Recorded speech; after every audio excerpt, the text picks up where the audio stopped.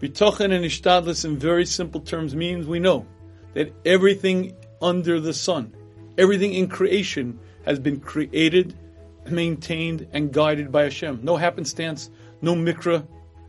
As the Rambam says in one of the first of the Animamins, Animamim Emunah Shalima, Shabori Yisparach, who Bore Umanig. Hashem is the creator and one who runs the world. V'hu Lavado, and He alone. Asa, Ose, V'yasa, L'cholamasim, He alone did, does, and will do all activities under the sun. Everything that happens, Hashem is intimately involved in. Everything that occurs, Hashem guides. And that's clearly Hashem's part. Yet, there's man's part.